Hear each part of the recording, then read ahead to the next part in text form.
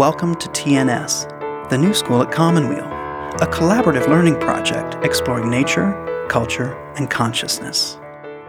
Join us now for a conversation with Rachel Naomi Remen and host Michael Lerner.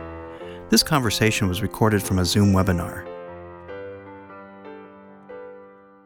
Good morning, Vietnam, as Robin Williams said. Here we are in a time that looks a lot like, what can I say? It looks, as Bill Gates said the other day, it's like a world war, but we're all on the same side. And so here we all are in the middle of this extraordinary experience. And I'm here with my beloved friend and colleague, Rachel Naomi Remen. Rachel, do you want to say hi to everybody? Good morning. Good morning. Good morning, Commonweal. Right. Rachel, I'm not going to even try to introduce you completely, so this will be a personal introduction. We met about, I want to say 35, 36 years ago. Commonweal had, at that moment, collapsed, and I'd had to lay off the entire staff, including myself. And I was consulting in order to make a living with a wonderful eccentric dentist who wanted to do a program at the University of California, San Francisco. And you and I came together with this group that was consulting with him. And we were sitting in a cafe in, where was it? Oh, it was in San Francisco, near Market Street. Near Market Street. Yeah, in the Noe Valley. Yeah, and so everybody was talking, and then you and I began talking. And we looked up an hour later, and everybody else had left. And they'd eaten and left, too. They'd eaten and left. And so I began to share with you my thought, my hope of creating a retreat program for cancer patients. And I'm trying to remember exactly what you said, but you listened for a while, and I think you said something like, well, let's do it. Something like that. Well, do you remember what you said? Yeah, I do. I asked you when you wanted to do this. You said, oh, you're going to do this. And I said, well, how about tomorrow? Right. And at the time, I was working on a houseboat. My office was a storage closet, houseboat in Sausalito. And I was seeing people with cancer and their families. And the reason I was seeing them is most doctors felt they had nothing more that they could offer them because they had run out of therapy. And so there was nothing they could say or do to help. And they were very uncomfortable with these patients. And these were the people I wanted to talk to. So I had this whole practice with dogs and cats and stuffed animals and the boats and the seagulls and all this stuff. And I had all these people. So we could have done it tomorrow. Yes. Oh, how funny. It is funny. I remember her saying to me something like this. You asked me if we could work together on this, and I said, sure. And then you said, but first we have to decide how we're going to part. Right. How we're going to end the relationship.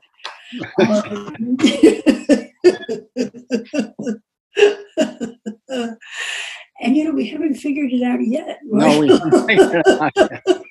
One of these days. Right? So yeah, and so Rachel Naomi Remen is the medical director of the Commonweal Cancer Help Program and has been for the last 34 years. We did many of the early retreats, co-directing them together. We did the Bill Moyers Healing in the Mind retreat together, and Bill Moyers' book and his PBS series featured the Cancer Help Program. Your books, Kitchen Table Wisdom and My Grandfather's Blessings, have been translated in, what is it, 100 languages? Or No, 23. 23 languages. Your course, which started at Commonweal, the Healer's Art course, which is taught at UCSF, Now that is in something like 100 medical schools around the world. It's in the majority of medical schools in the United States. Something like 32,000 medical students have completed this course Right. in a mere 27 years. And it's still very active at University of California, San Francisco. And so we've had this long and wonderful friendship, and I celebrate the fact that we're both still here. So, Rachel, I wondered, here we are in this extraordinary period of time. And I wondered if you would just start with a few reflections on how you're holding this period of time. This is a time of great discovery for everybody, for the country as a whole, but for every single individual. It's a time when our perceptions have radically and rapidly changed. And our behaviors and our daily experience has radically changed as well. And, beginning to talk to people, and the change is a very interesting one. I myself find myself, I've fallen in love with my house. I mean, my house is just I'm so lucky to have this house. And I did not know that. And all my relationships with other people have changed. My whole idea, the American way of being independent and never needing anything from anybody, when you need something from somebody, you're imposing on them, all of that sort of all just fell away in this experience of being, taking shelter. And the interesting thing is, not only are we taking shelter in our homes, we're taking shelter in each other. And what an un-American thing to do. We are supposed to be independent, we're not supposed to be needy, stand on your own 2 feet. And somehow or other, people are giving me things. I mean, I had a funny experience. My cousin is a nurse practitioner and a person who has a very important position in Kaiser Oakland. And they ran out of toilet paper at the house. She lives near me, and she went to the Safeway, and she's in a hurry because she's going to work at Kaiser in Oakland. And she's running for the Safeway, and a man comes out with a shopping cart with 4 large packages of toilet paper in it. And thinking to solve time, save some time, she says to him, "Oh, great! Where is that in the store?" And he says, "Oh, it's all gone." And she stops, and he keeps on going, and she says, "Oh my God, well." And so she turns around and starts walking back to her car. And just before she reaches the car, she hears someone calling, "Lady, lady, lady." And she turns around, and it's this guy. And he's running across the parking lot, carrying a big batch of toilet paper in his arms. And he says to her, he hands it to her, and he says, "This is for you." And then he turns and runs back to his car and gets in and drives away. Now, that sounds like a really, prosaic, if not funny happening. But that is such a radical change in the way that we deal with one another, the way we see one another. This difference. And it's a difference in a certain direction. And I know this whole thing started that we're here together, is that I began talking to you about some of my thoughts as to what this thing represents. And I'd like to just share some of that with you again and with others. My grandfather was an Orthodox rabbi, as a mystic. And I'm a mystic. I'm a mystic by nature, I think. And his ideas about things were very different. And I remember him talking to me about the Messiah. Now, when you say Messiah in our world culture, one thinks of the Christ and the embodiment of the Messiah being a human being, a person. But my grandfather was less concrete than that. And in Judaism also, the Messiah is a person, it's a man. The Messiah in his idea could be an event. It could be a happening that affected every single human being, and that it would cause a shift in people's perception, in their behavior, in their sense of purpose, that nobody was exempt from, that there would be a shift. And it would move life. He thought of it as a correction, as like a reset button. That if the human race was moving in a certain direction that was not life affirming, that the values by which people lived and the way they related to themselves, to the others, the way they saw themselves was not a life affirming way, that a global event could happen that would reset those values, and that this is a messianic event. And I found myself remembering this and thinking that this could be thought of in just that way, what's been happening, that it is messianic, that every single person is touched by it, changed by it, in many perceptions and many experiences, many behaviors, that even though they're new, they feel natural. They feel in some way authentic. And that we've been freed of beliefs and perceptions and goals that have crippled us. And it's almost like if you think of the human race as a mighty river, and it's flowing in its riverbed, and in 2 months, there's been an event that has shifted the flow into a new riverbed and a new direction.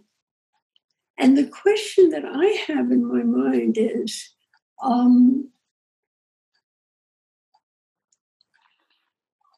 this a permanent change?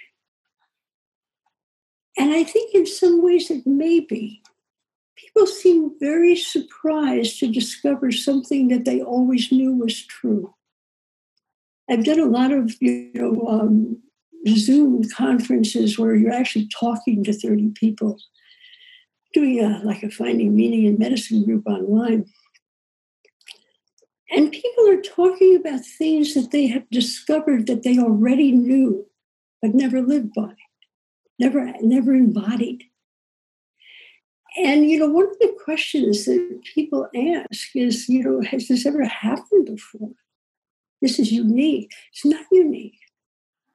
It's unique in world history. I mean, there's the Black Plague and, there's all that sort of thing.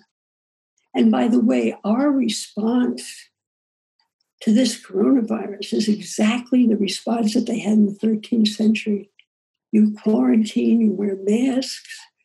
It stripped us of our science even. And we just have this simple human response. Okay? Before I say that, there was something else I wanted to say. Oh, yeah. More about this change in behavior, like wearing masks. That's so symbolic. You think you'd be hiding your face. You're wearing a mask. But that's not why we're wearing them. We've been told over and over, we're not protecting ourselves. We're not hiding ourselves. We are there to protect others. We're wearing this mask because we can harm other people. And I see, I'll go outside, everybody's wearing a mask. We can harm other people.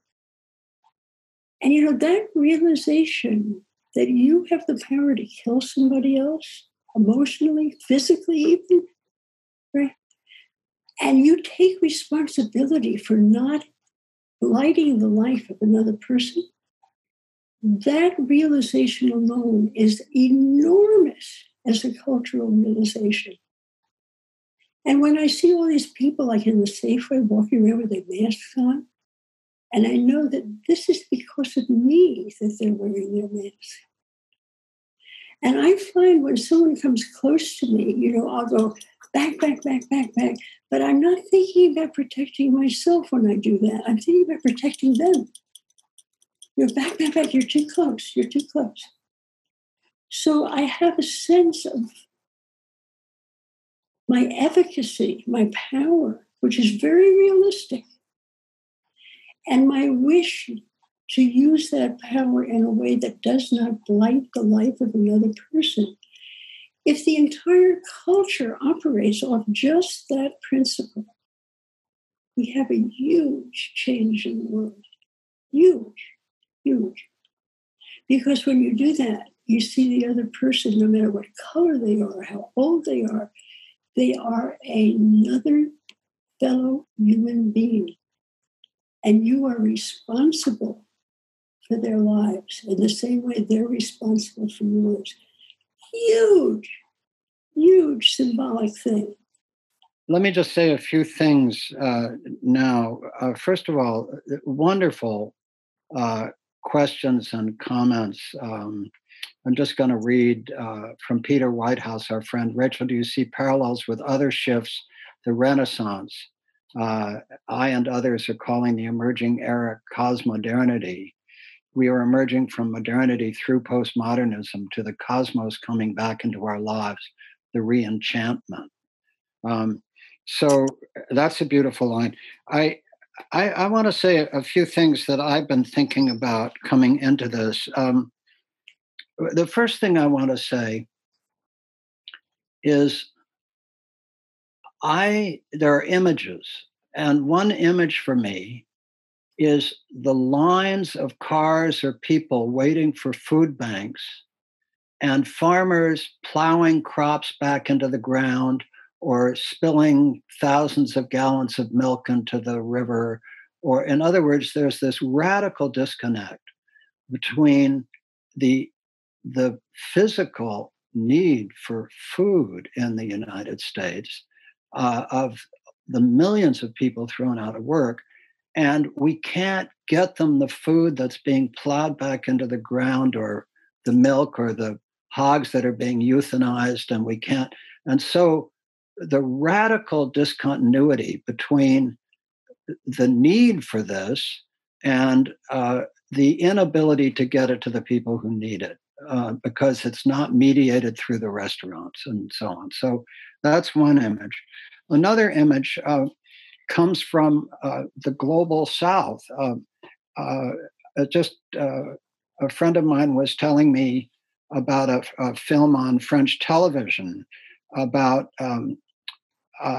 poor people in India, in the slums of Indian cities, who are trying to get back to their villages and being beaten by the police and so forth, and setting forth on journeys of 100 kilometers or 200 kilometers to their villages with no food or water. And the interviewer asks them, "Do you think you'll make it?" And this young man calmly says, "I don't know if I'll make it or not. I may die on the journey." And so there's this global experience. You've been talking about the experience in the United States, but there's this global experience where probably millions of people will die, but not of COVID. In addition to all those who will die of COVID, they will die of hunger or other diseases, and they will die because in our effort to protect ourselves, who have the privilege of protecting ourselves, we've closed down the global economy, and closing down the global economy is going to cause a lot of people to die. So I'm holding that dimension of this event. A second thing that really has come to me frequently, it's a line from Aurobindo, who you and I both know his extraordinary work. He was a contemporary of Gandhi. While Gandhi became political, Aurobindo, who spent time in prison for politics in his youth, but he became a spiritual teacher and founded Auroville. And it's this line: the future, if there is to be a future, must wear a crown of feminine design. And, that line deeply speaks to me. And, the New York Times this morning I've got it here with me, and it had a editorial that said, in a crisis, true leaders stand out. And there were 3 global leaders that they picked. Mette Frederiksen of Denmark, Angela Merkel of Germany, and Jacinda Ardern of New Zealand. All 3 are women. Mm-hmm. And so I just have a deep sense, I've actually had this sense, as you know, for a long time, that however we describe this event, whether we call it messianic or something else, I think that if there is to be a future worth having, it must wear a crown of feminine design. And so to me, it's the rise of the divine mother, the divine, the divine feminine, Mother Mary, Kuan Yin, Mother Earth, and a sense of that is a core dimension of this resetting that is taking place.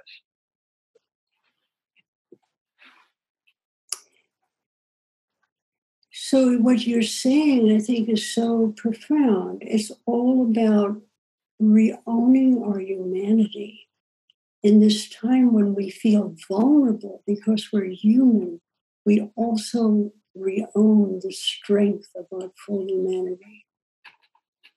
Yes. Mm-hmm. Yes.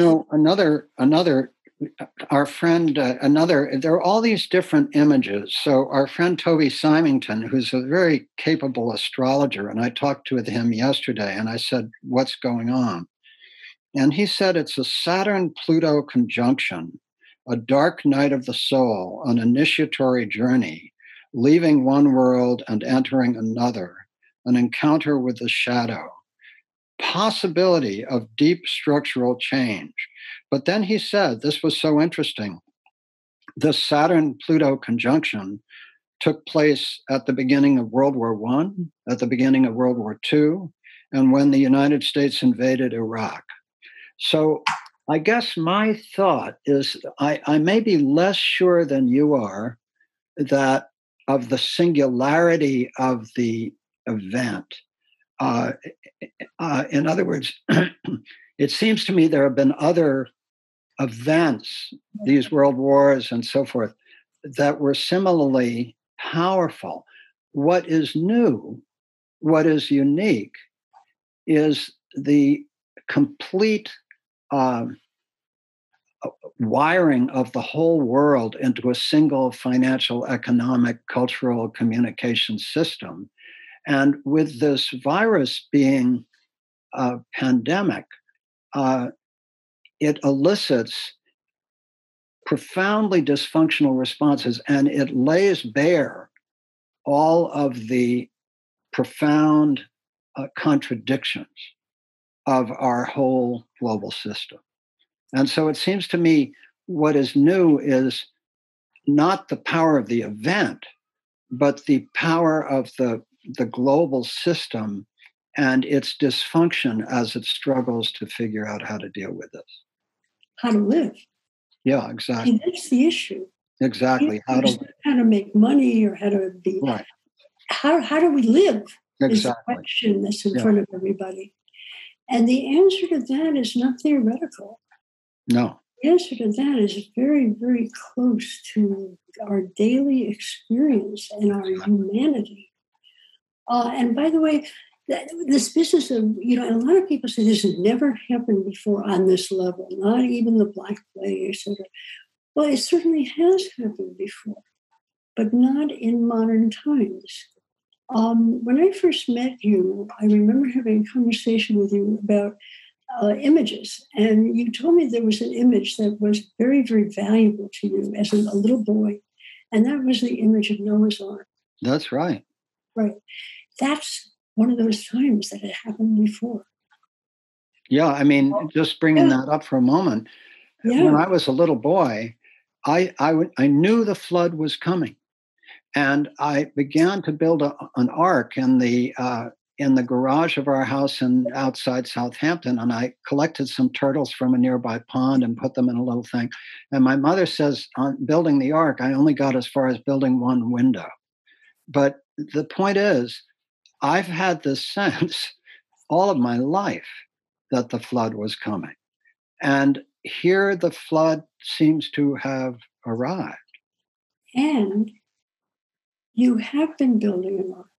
And I've been building arks. With a window. Yeah, a window. Right. Yeah, you have been building an ark. Commonweal is an ark. Right. Your entire work is an ark.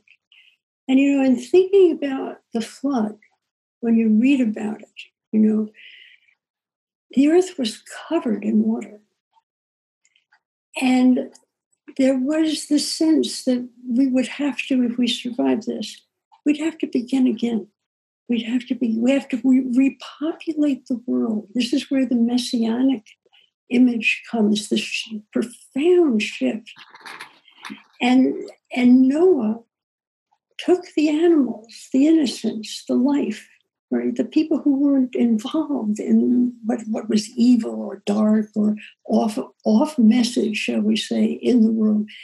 And he put them into a place, and he nurtured them and fed them and gave them what they needed, so that when the waters went down again, which they always will, we could start again. And this, for me, has been central to my understanding of the work. It goes something of the situation here. It goes something like this. I think just thinking of the values that most people live by, they fall far short of our reach. Our values fall far short. We are able to live in ways that are far more life-affirming, satisfying, just holy, if you will, right? And each of us in this process are discovering qualities in ourselves, like that man with the toilet paper in the parking lot. I bet he didn't know he was that generous. I mean, he's discovering a natural generosity, a natural sense of wanting to meet the need of another person, right? And these discoveries of certain qualities, which have not been the qualities we may have nurtured in ourselves in the postmodern world. Qualities like service and compassion and brotherhood and the value of every human life. Qualities like courage and unselfishness and truthfulness and love. You're listening to a TNS conversation with Dr. Rachel Naomi Remen and host Michael Lerner. Grown in us by this experience.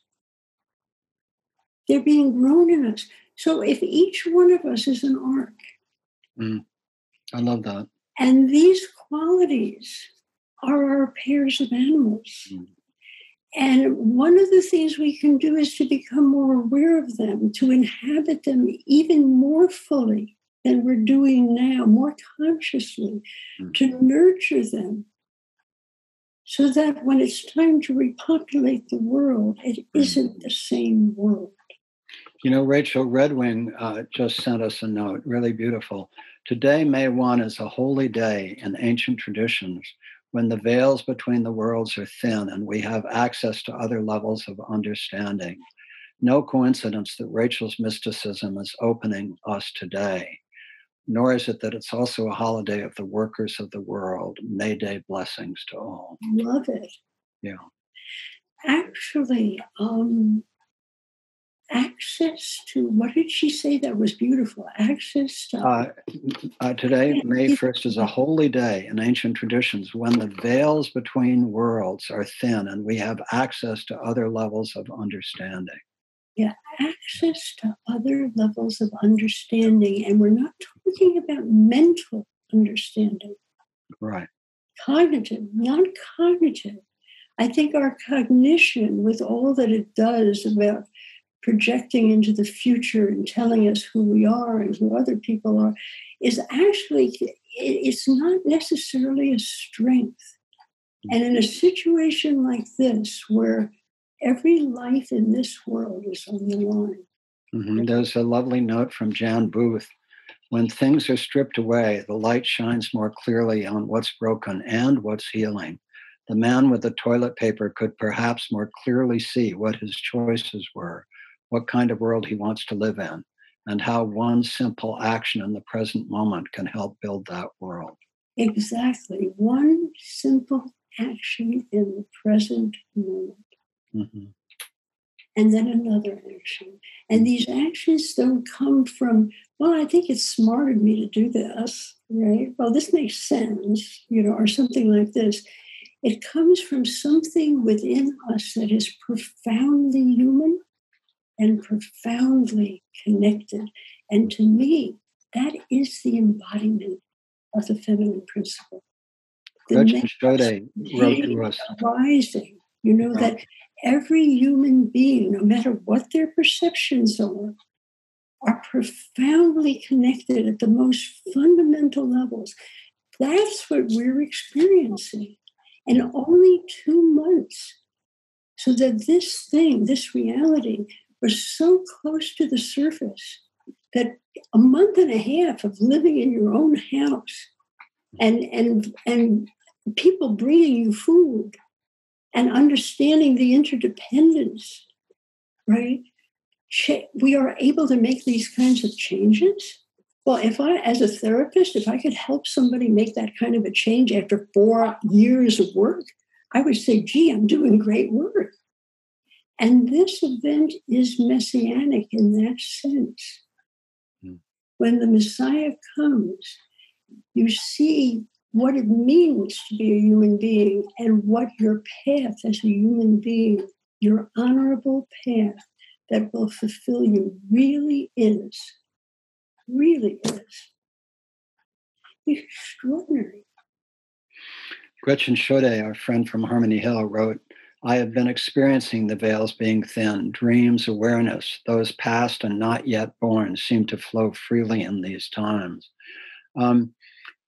I wanted to bring in that my sense in these moments is there is the potential to move toward light and wholeness, and there's also the potential to move toward darkness. And by darkness, I don't mean darkness can be creative, but in the metaphor we're using right now, or to not even use light dark, we can move toward inhabiting our better selves, but we can also move in the other direction.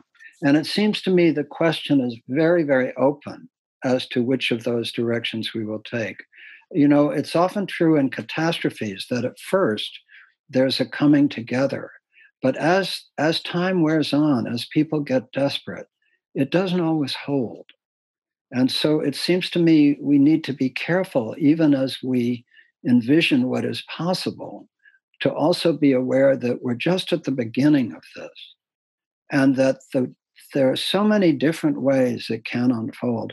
I actually believe it's not either or. I believe that in different places with different people, it will unfold in different ways. And I believe that we will see both immense callousness and cruelty, and at the same time, immense compassion. And I do believe that there will be an enormous upwelling of of commitment to a better world. I really believe that to be true, but I believe it will be a contest between that upwelling and an equal upwelling of callousness and selfishness and all of those things. Well, yes. There's choice involved now. Right. Yeah. Choice at a very different level. Mm-hmm. But, it's so interesting. Our country is a very interesting country. And we've accepted this without reflection.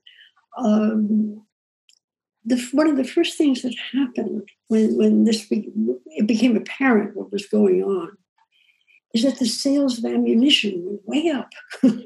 People ran out and bought bullets. Mm-hmm. First they ran to buy toilet paper, then they ran to buy bullets. Mm-hmm. And those are the two dimensions of things.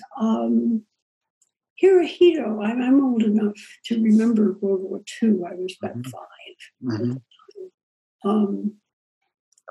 Hirohito said they had interviewed him at one point and said, well, how come he never attacked America?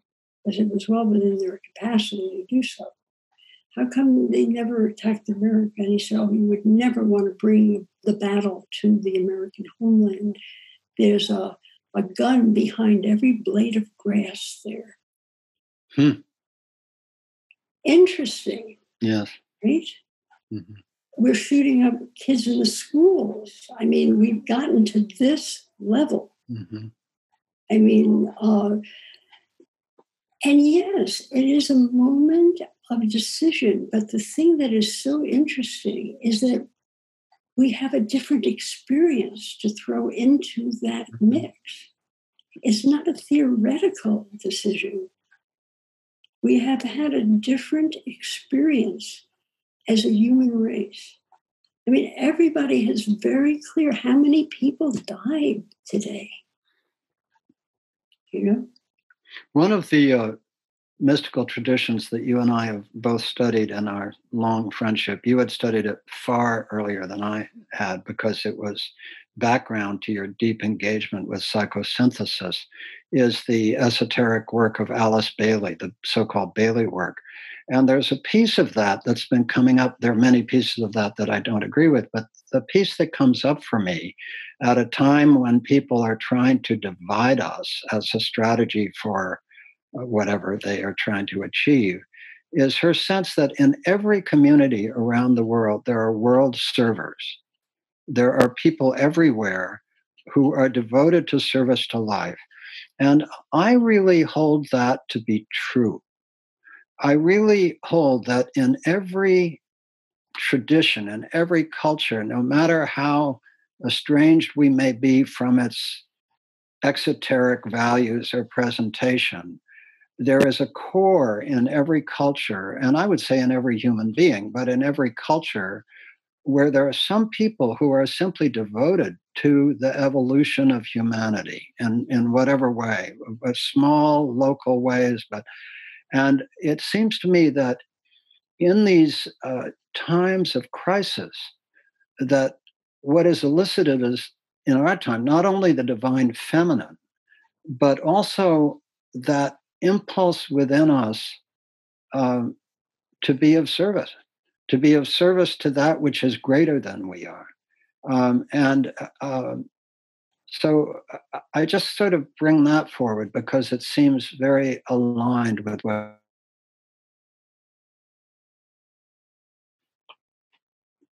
Well, these are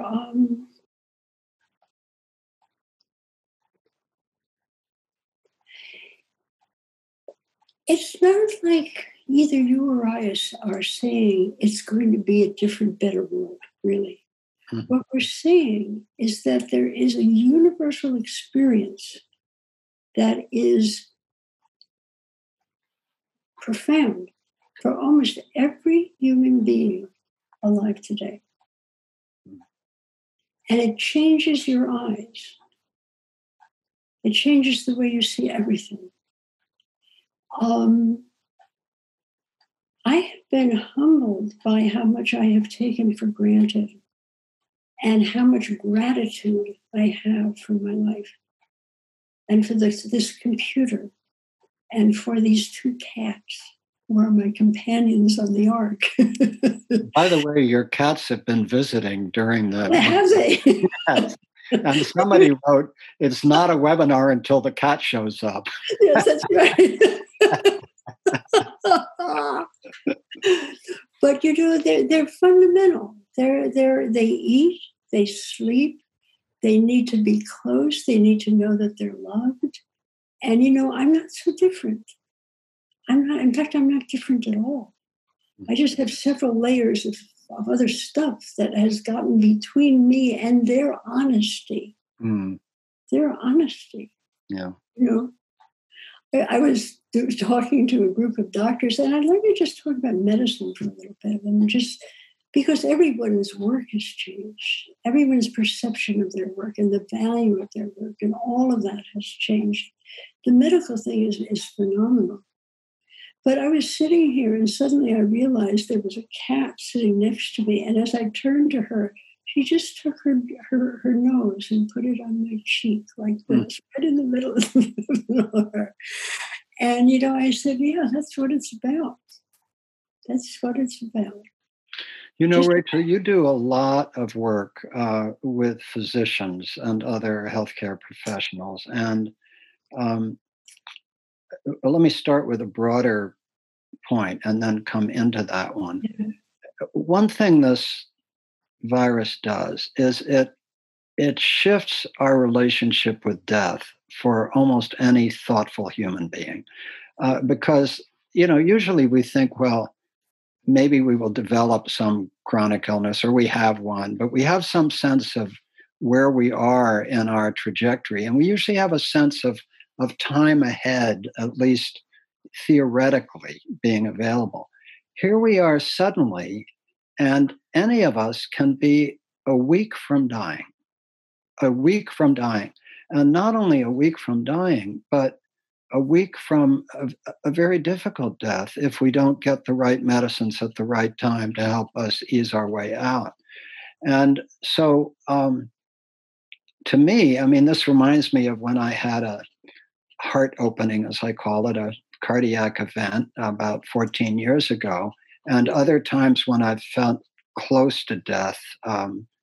And clearly, you know this as well as I do, there is the potential for an opening intrinsic to that experience.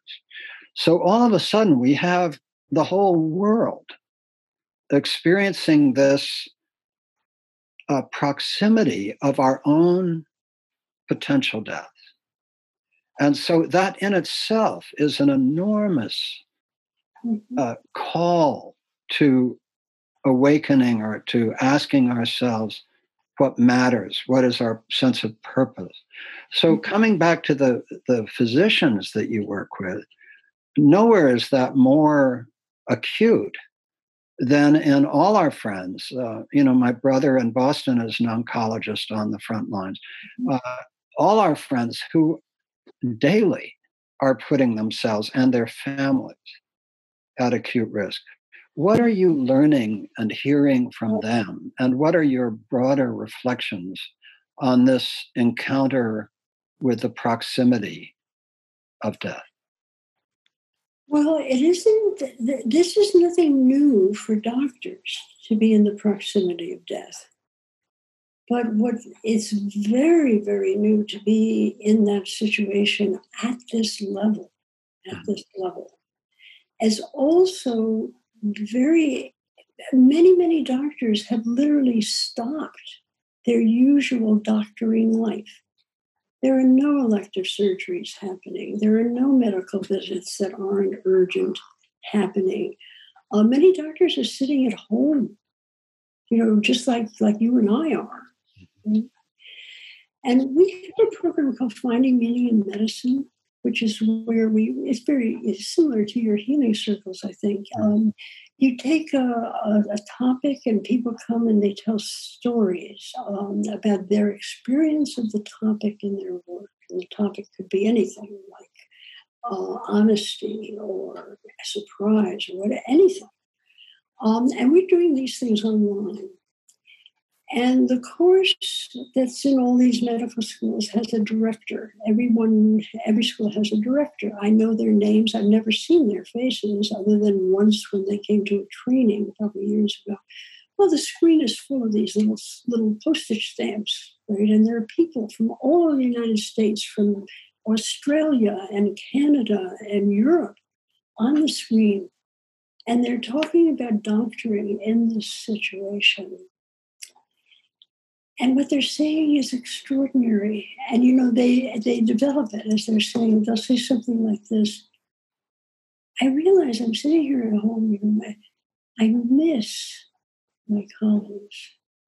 That the hospital is usually, it's a place of pretty competitive people, ambitious people,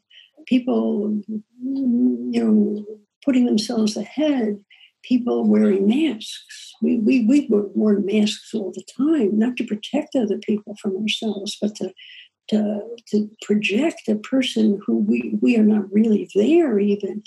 And, here as I sit at home, I realize when I have a meeting on my computer with people from my work, and I realize how much I miss them.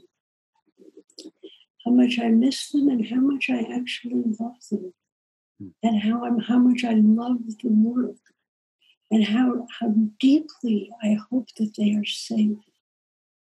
And how important they are to me. And I did not know this.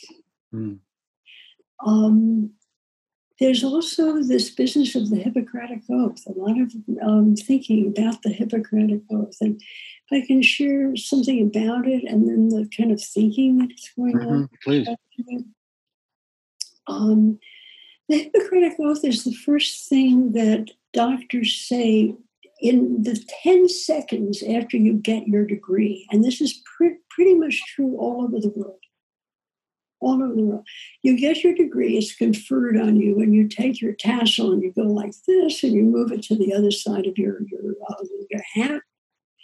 And the degree of Doctor of Medicine is conferred upon you. And this is the culmination of 10, 12 years of advanced study. Okay? And then the very next thing that happens is the entire class says the Hippocratic Oath or one of the other versions of it together. Okay? Mm-hmm. And I can remember this moment. Most doctors can. I was in New York City in a very large movie theater, and there were 1,000 people in the audience. And the degree was conferred, and I was like stunned by it, how powerful a moment this was. And our dean stood up and he said, would the class please stand? And we all stood. And then he said, would every doctor in this audience stand up? And all the mothers and fathers and brothers and sisters and cousins and grandpas and grandmas stood up. And we all said the oath together. An incredible moment. And, I had a sense of purpose and of a commitment to purpose. I was ready to commit my daily life to this purpose. But I hadn't realized how deep that commitment goes.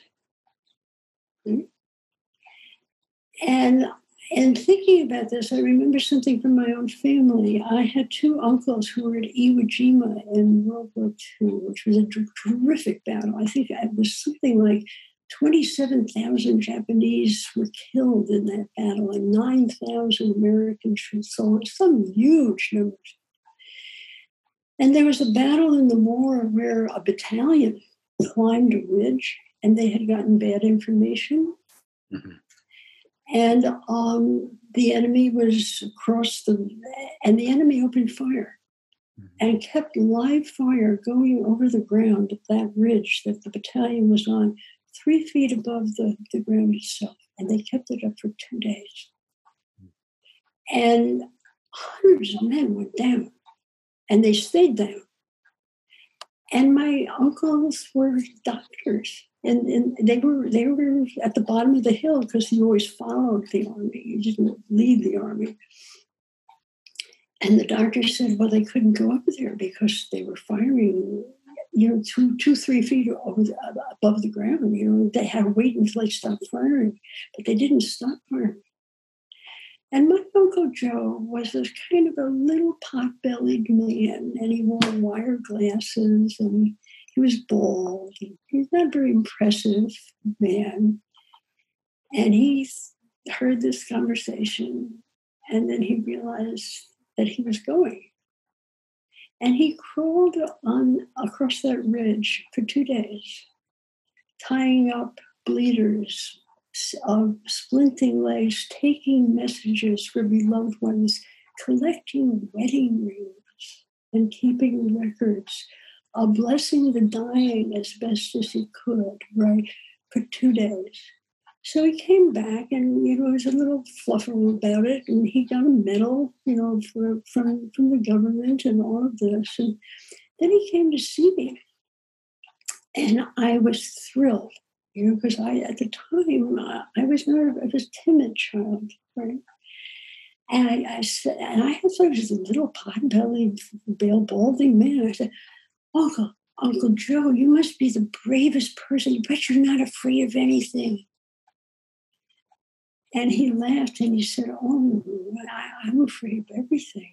I mean, they were firing guns over the ground. Of course, everybody would be afraid. But brave people do it anyway. Mm-hmm. Yeah, I think that point. Okay, now, but let me say what it never occurred to me. I thought he went up there and did that because and I was blown away because I was afraid of the dark at that time. And that I could be a brave person and afraid of the dark. I mean, it changed everything. It's changed my whole life. This one statement in a funny way. But I had thought he had gone up there because he was a soldier. It never occurred to me that he went up there because he was a doctor. That the Hippocratic Oath is about committing your life. And this has struck a lot of people. And many people have been shocked by it. And other people have realized that they really had made that commitment without noticing. That when we all stood up in that theater and said these old words, we were committing our lives. And this has changed a great deal about how doctors see each other, how we feel about our frontline people, how in a way we're there with them in the front line. People have started praying for their fellow doctors. I mean, this is like a revolution in our profession. Yeah. And when I say doctors, this is true of course, nurses. This is true of all the health professions. Yeah. That's a beautiful story. There's one person wrote a question that I think is really important to try to respond to. And she said, what advice do you have for people who feel alone, isolated, anxious, and deeply afraid? How would you counsel someone who's feeling those very, very human feelings?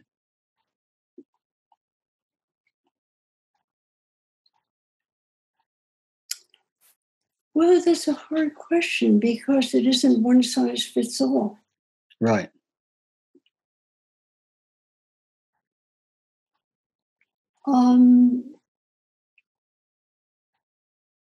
I'm not able to answer that because I could too abstract. Yeah. No, that's fair. That's fair. I think there may be something akin, a hint in your story about your Uncle Joe that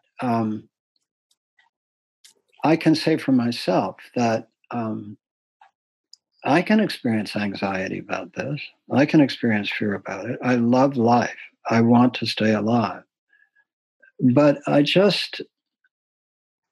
somehow I'm able to choose not to let that be my predominant response. You know, it's somehow finding in myself the ability to move toward this in some fundamental way. And I think partly for me, it's that, um, and I know people are very different about this, but I am not afraid to die. Um, my concern is that given that this moves very quickly, I am concerned not only for myself, but for millions of other people that they won't, if we are to die, that we won't get the medicines we need to make that a death with compassion and dignity. That is a tremendous concern for me. And I must say, the whole focus on, do we have enough ventilators? Um, the truth of the matter is that an awful lot of people who are that sick and go on ventilators are not going to make it. Yeah. So again, we come back to our own encounter with death, and we both know from the Cancer Help Program and all the retreats we've done there that many people are less afraid of death than they are of sort of intractable suffering of one kind or another. Or being alone. And that's the other piece of this, is that many people are dying alone. Right. Yeah. Yeah. And so I find myself not only in deep reflection, but in deep reflection on a civilization which, in the efforts to safeguard us from ourselves, has made it almost impossible to get the medicines that one would need in a timely way because this thing moves so fast.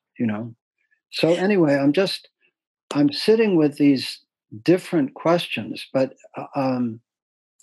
it's not the proximity of my death that causes my fear. It's not knowing whether I would get the medicines that I would need to die in the way I would choose to die.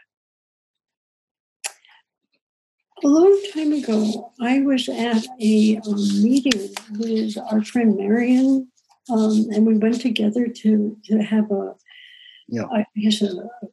it was a small, intimate meeting of about 400 people with the Dalai Lama. And he said something to us at lunch, which I thought was remarkable. He said, I sit at the table of unknowing, and I invite you, I welcome you to join me there. And Marion, in her wisdom, has found that a very important moment for her. We're always at the table of unknowing. And, usually we deny that we're there. And right now, we are as there as the people back in the 13th century. They dealt with it in quarantine, which is the 40 days that sailors had to stay on ship before they could come on land because they might have the plague or whatever, right? We're dealing with it without our science. That's another interesting dimension of this. Our way of dealing with death is that we're going to control it. And we're going to put it as far away from us as we can. You're listening to a TNS conversation with Dr. Rachel Naomi Remen and host Michael Lerner. And the reality is, living with death, and as a person with a significant chronic illness that I've lived with for 65 years, there's nothing that can heighten your joy in life more than this.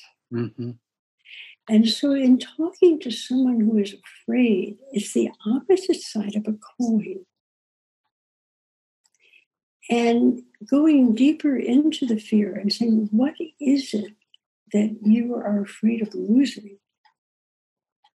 And how do you celebrate the fact that you haven't lost it yet? That's how these things have a tendency to flip. The depth of your anxiety is the depth of your valuing of life. And if you were to step into that valuing and make that a part of your daily life, that you woke up every morning and said, oh, I'm here.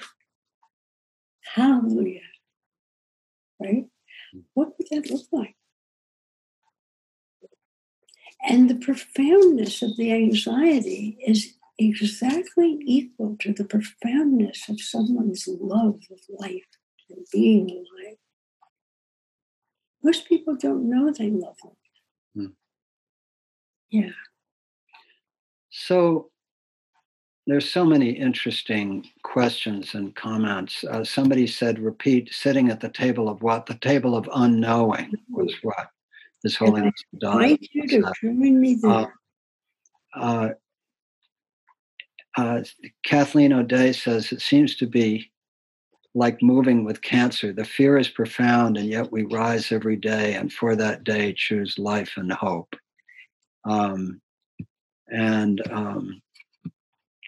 Just looking for other, thinking about how deeply that commitment of physicians run. I think about and pray for Dr. Lorna Breen, who was so overwhelmed by those she couldn't save, she took her own life rather than be unable to save anymore. The vows we take are powerful, and so I am also reminded of how important and powerful the Kol Nidra, the renunciation of the vows we cannot keep, is. It releases us from what is not possible. That's kind of lovely. But in a funny way, we go around so unconscious that we release ourselves from what is possible. Yes. Right? Yeah. And there are certain things that we just can't have, certain certainties that it's just not the way the world works. But we need to take hold of the things we do have. Yeah. Fully. I think one thing that really comes to me about this is, one of my friends talks about how often in healing work, we stay in the wound. In other words, we've done a lot of work, both you and I, with wounds, and how wounds are not only a wound, but an opening, and all of that exploration. But there's also sometimes a tendency to stay in the wound and not move forward into a sense of purpose that lies beyond the wound. Or it may have been contained in the wound, but somehow moving into purpose goes beyond it. And I just have a tremendous sense of the opportunities of this period of time. Yeah. That this is the time where fundamental choices will be made, not individually only, but also collectively, about how this messianic moment will turn out.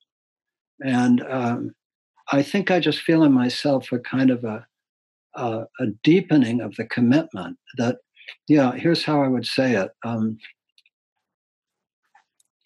I want to live this period of time the way I would like to live this period of time. I want to be the person that I would like to be in this time. I remember in the Cancer Help Program, there was this young mother with two very young children, metastatic breast cancer. And she was terrified of death and just grieving that her two babies would be left without a mother. And in the evening we do on death and dying, she was giving voice to this. And I listened to her and I said, I can't change that, but ask yourself this: how would you like your children to remember you during this period of time? Would you like them to remember you as grief-stricken and just, afraid and all of those things? Or would you like them to remember you as being so present and so loving for them. And it's as if a switch shifted. She just got it in a moment that what she could give her children was this period of time, however long it might be. And so it seems to me that all of us who feel anxiety or fear at some level, that we have that choice before us, that we don't know how long we'll be here, particularly those of us who are older, but none of us know. One of the things that's happening with this virus, as you well know, is that the news about what the virus can do keeps getting worse. I mean, first of all, it just seemed a lung condition, and then it's inflamed heart, it's kidney dysfunction, it's all kinds of things. It manifests in so many different ways. And so that growing body of knowledge about all the bad things it can do amps up the anxiety and the fear even further. So the need to find a way in the face of the media and all the bad news to live as we would choose to live and to go beyond the wound and into a sense of purpose seems very deep to me. The thing that I think is so extraordinary about this is that I believe is a natural process. That to start from a place of fear and terror and protectiveness and, let's lock the doors, shut the windows, right, etc., to saying to yourself, how do I live? And how do I make my life as personal as my signature? And what really matters? Does it really matter how much how much money I have in the bank? Or is something else that I've taken for granted much more important than that? And this natural process, this is why I think of it as messianic, is I don't think some people have done this just a little bit. Some people have done this radically. And remember, we're not done yet. There's going to be more. This is not all going to be over in June. This is going to be over when it's over. And I don't think any of us will be the same person, whether we've made small decisions or very large decisions. We will discover what life really belongs to us, and not living the life our parents meant for us, the life our partner wishes us to have, the life we thought we were supposed to have, but living the life we've been given as a unique individual. And yes, I mean, there's a certain amount of discussion going on as, well, let's just open up the boundaries and all the old people will die. Who needs them anyway? They're not really contributing members of society, right? And why should the benefit of these most vulnerable people be our consideration? I mean, we just sacrifice them and move forward. There are all kinds of, various themes coming forward. But I think in the majority of people's lives, if that's what they believe most of their life, they are thinking about that now for the first time and what that really means. Redwing writes, Rilke told us love and death are the great gifts that are given to us. Mostly they are passed on unopened. Isn't that a beautiful line? That's beautiful. Yes, people focus on the higher mortality of old people, which is very real. What they don't focus on, a friend told me the other day, is that something like 60% of the people in hospital with serious illnesses are younger people. Younger people, yeah. Yeah. And so, and then there are all kinds of things, even if you survive, that people end up quite compromised. The other thing I want to mention, because as you know, I've been working for years on resilience questions. And the thing about this virus is if we were to treat it as a one-off, that we have this virus and we're all going to mobilize and we'll have a vaccine and we'll have medicines and we'll get back to normal. We're not going back to normal, whatever normal was. And there's a way in which many of us who work on resilience, in other words, they're, depending on how you count, 24 different global stressors that have created a bottleneck for all of biodiversity and human life, and only a part of what we now have in the world as life and humanity is going to make it through this bottleneck. So there's a way in which the virus is a preview of coming attractions. It is, the global shocks keep getting closer together, and they are more and more intertwined. And so maybe we'll get fortunate and have a smooth sail for a while, but we can't change the bottleneck that biodiversity is known to face, where only a portion of biodiversity will make it through. And we know for a fact that since humanity is part of biodiversity, only a portion of humanity is going to make it through. So coming back to Noah's Ark, the question is, what are we hoping makes it through that bottleneck? What are we intending? Because humanity, I suspect humanity will survive in some form. But what form? Will we have the awareness that our choice moves us toward a humanity and a biodiversity resurgent on the other side of the bottleneck that says, yes, we learned the lessons. We came through this and learned the lessons. Mm-hmm. So those thoughts come to me. Those thoughts, yeah. Yeah. Mm-hmm.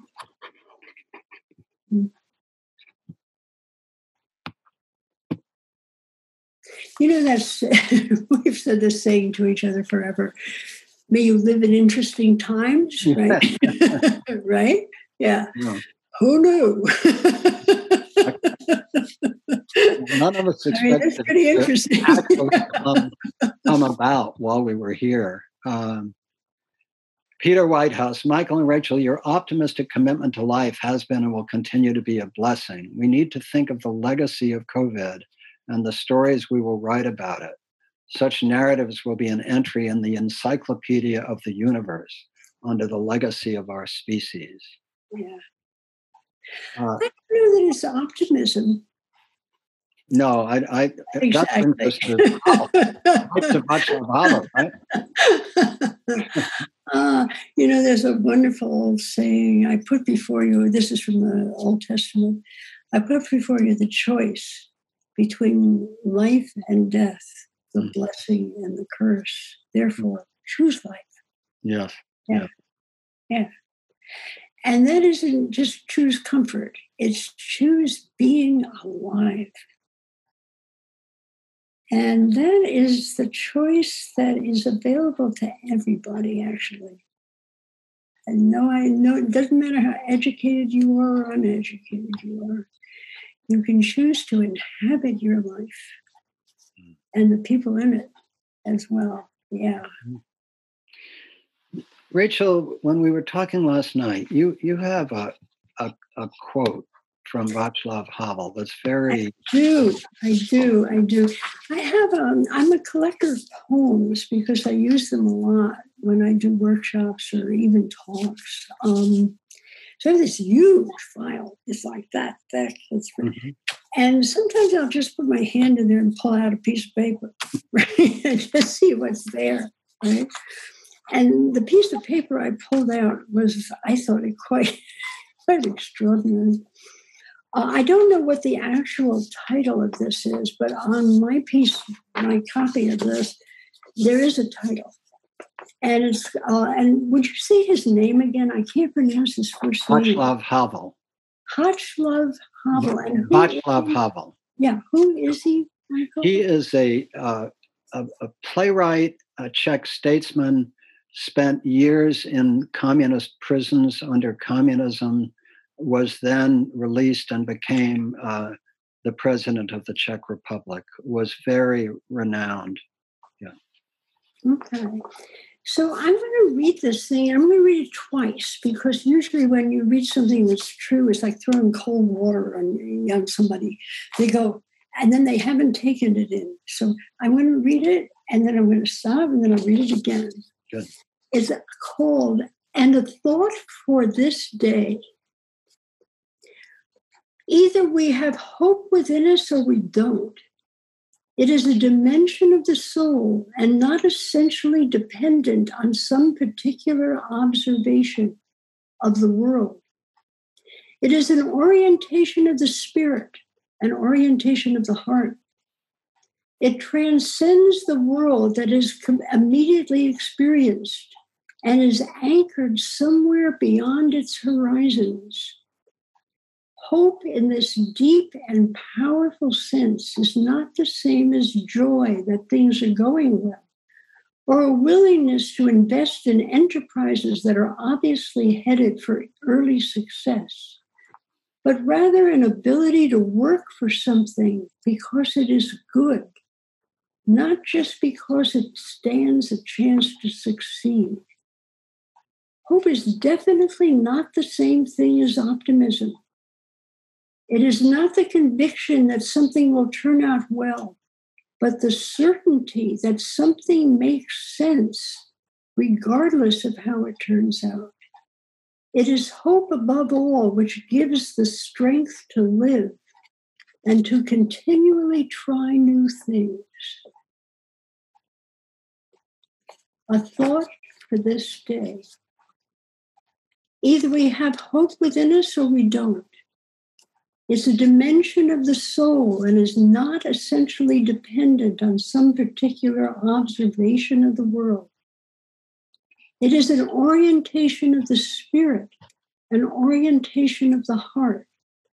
It transcends the world that is immediately experienced and is anchored somewhere beyond its horizons. Hope in this deep and powerful sense is not the same as joy that things are going well, or a willingness to invest in enterprises that are obviously headed for early success, but rather the ability to work for something because it is good, not just because it stands a chance to succeed. Hope is definitely not the same thing as optimism. It is not the conviction that something will turn out well, but the certainty that something makes sense regardless of how it turns out. It is hope above all which gives the strength to live and continually try new things. It's so beautiful, Rachel. Well, my fellow travelers. No, I love that. I told you last night that I have a kind of a compact version of that, which is kind of a condensation. That Havel speaks of the distinction between optimism and hope, and that optimism is the belief that everything will go right. And hope, by contrast, is a deep orientation of the human soul that can be held in the darkest of times. So he's such a great figure. Our friend and colleague Cynthia Lee wrote a really nice note. Healing in all dimensions, physical, emotional, and spiritual, has the same pattern: order, disorder, reorder. The question I have is, after society emerges from the lockdown period, how can we stay awakened? My patients often tell me despairingly that change, healing, is slow and long. I remind them that change is fast. This period is a testament to that. It's solidifying the change, or staying awakened to the change is what takes time and daily conscious practice. Yeah. Well, as we move into our last 8 minutes together, is there anything that I haven't asked you that you would like to reflect on a bit? Well, how are we going to end this relationship, Michael? I think I've wondered for years. I think the answer is that whoever goes out first, the other one speaks at their memorial service. That's how we end That's it. What if I had told you that when you asked me that all those years ago? But you know what I really hope?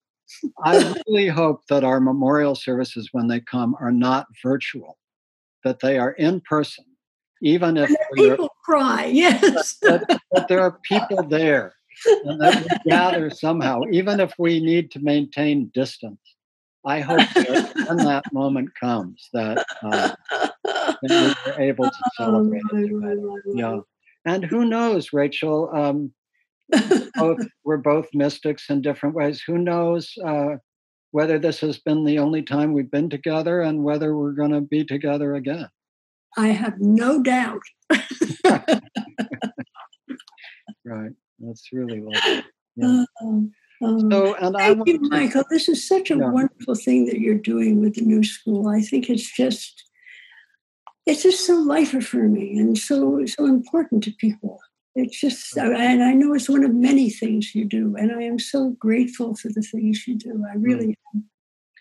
And I want to just mention to all 250 people who were on the call, we're so grateful to those of you who were able to contribute to keep this going. And I encourage you to consider contributing if you haven't. We really appreciate and need your support. And you know, Rachel, in closing, I want to do something strange. I did it at the beginning of the conversation with Francis Weller. His talk was called When the Bough Breaks, because it was about, the bough breaking. And so I sang the lullaby. And I want to sing it in closing. Yay! It goes like this. Rock-a-bye, baby, on the treetop. When the wind blows, the cradle will rock. When the bough breaks, the cradle will fall.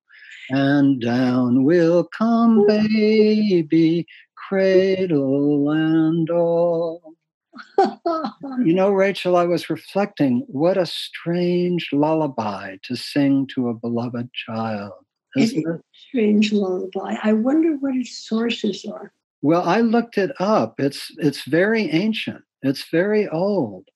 But isn't there the encounter between birth and death, between life and death, that you're singing to a baby who you love and you want to comfort them, and you are saying, the wind will rock you, but when the bough breaks, the cradle falls, and down will come baby, cradle and all. What deep wisdom was contained in that ancient lullaby. It is the strength and the universality of being human. And that's what I think we are discovering very slowly and painfully in this time.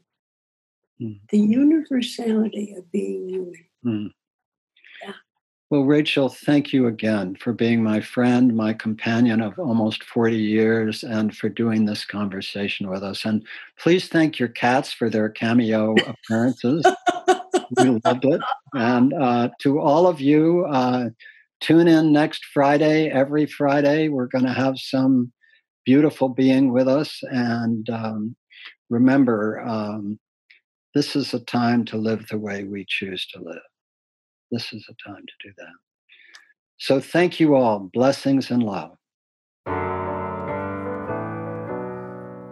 You've been listening to a TNS conversation with Dr. Rachel Naomi Remen and host Michael Lerner. Thank you for listening to TNS, the New School at Commonweal. The New School at Commonweal is directed by Michael Lerner. Our program coordinator is Kara Epstein. Our audio producer is Ken Adams. And our theme music is by Suzanne Ciani. Visit us online at tns.commonweal.org. That's tns.commonweal.org. Commonweal is spelled COMMONWEAL. You can also find us on SoundCloud, iTunes, Facebook, YouTube, and Vimeo. Thanks for listening.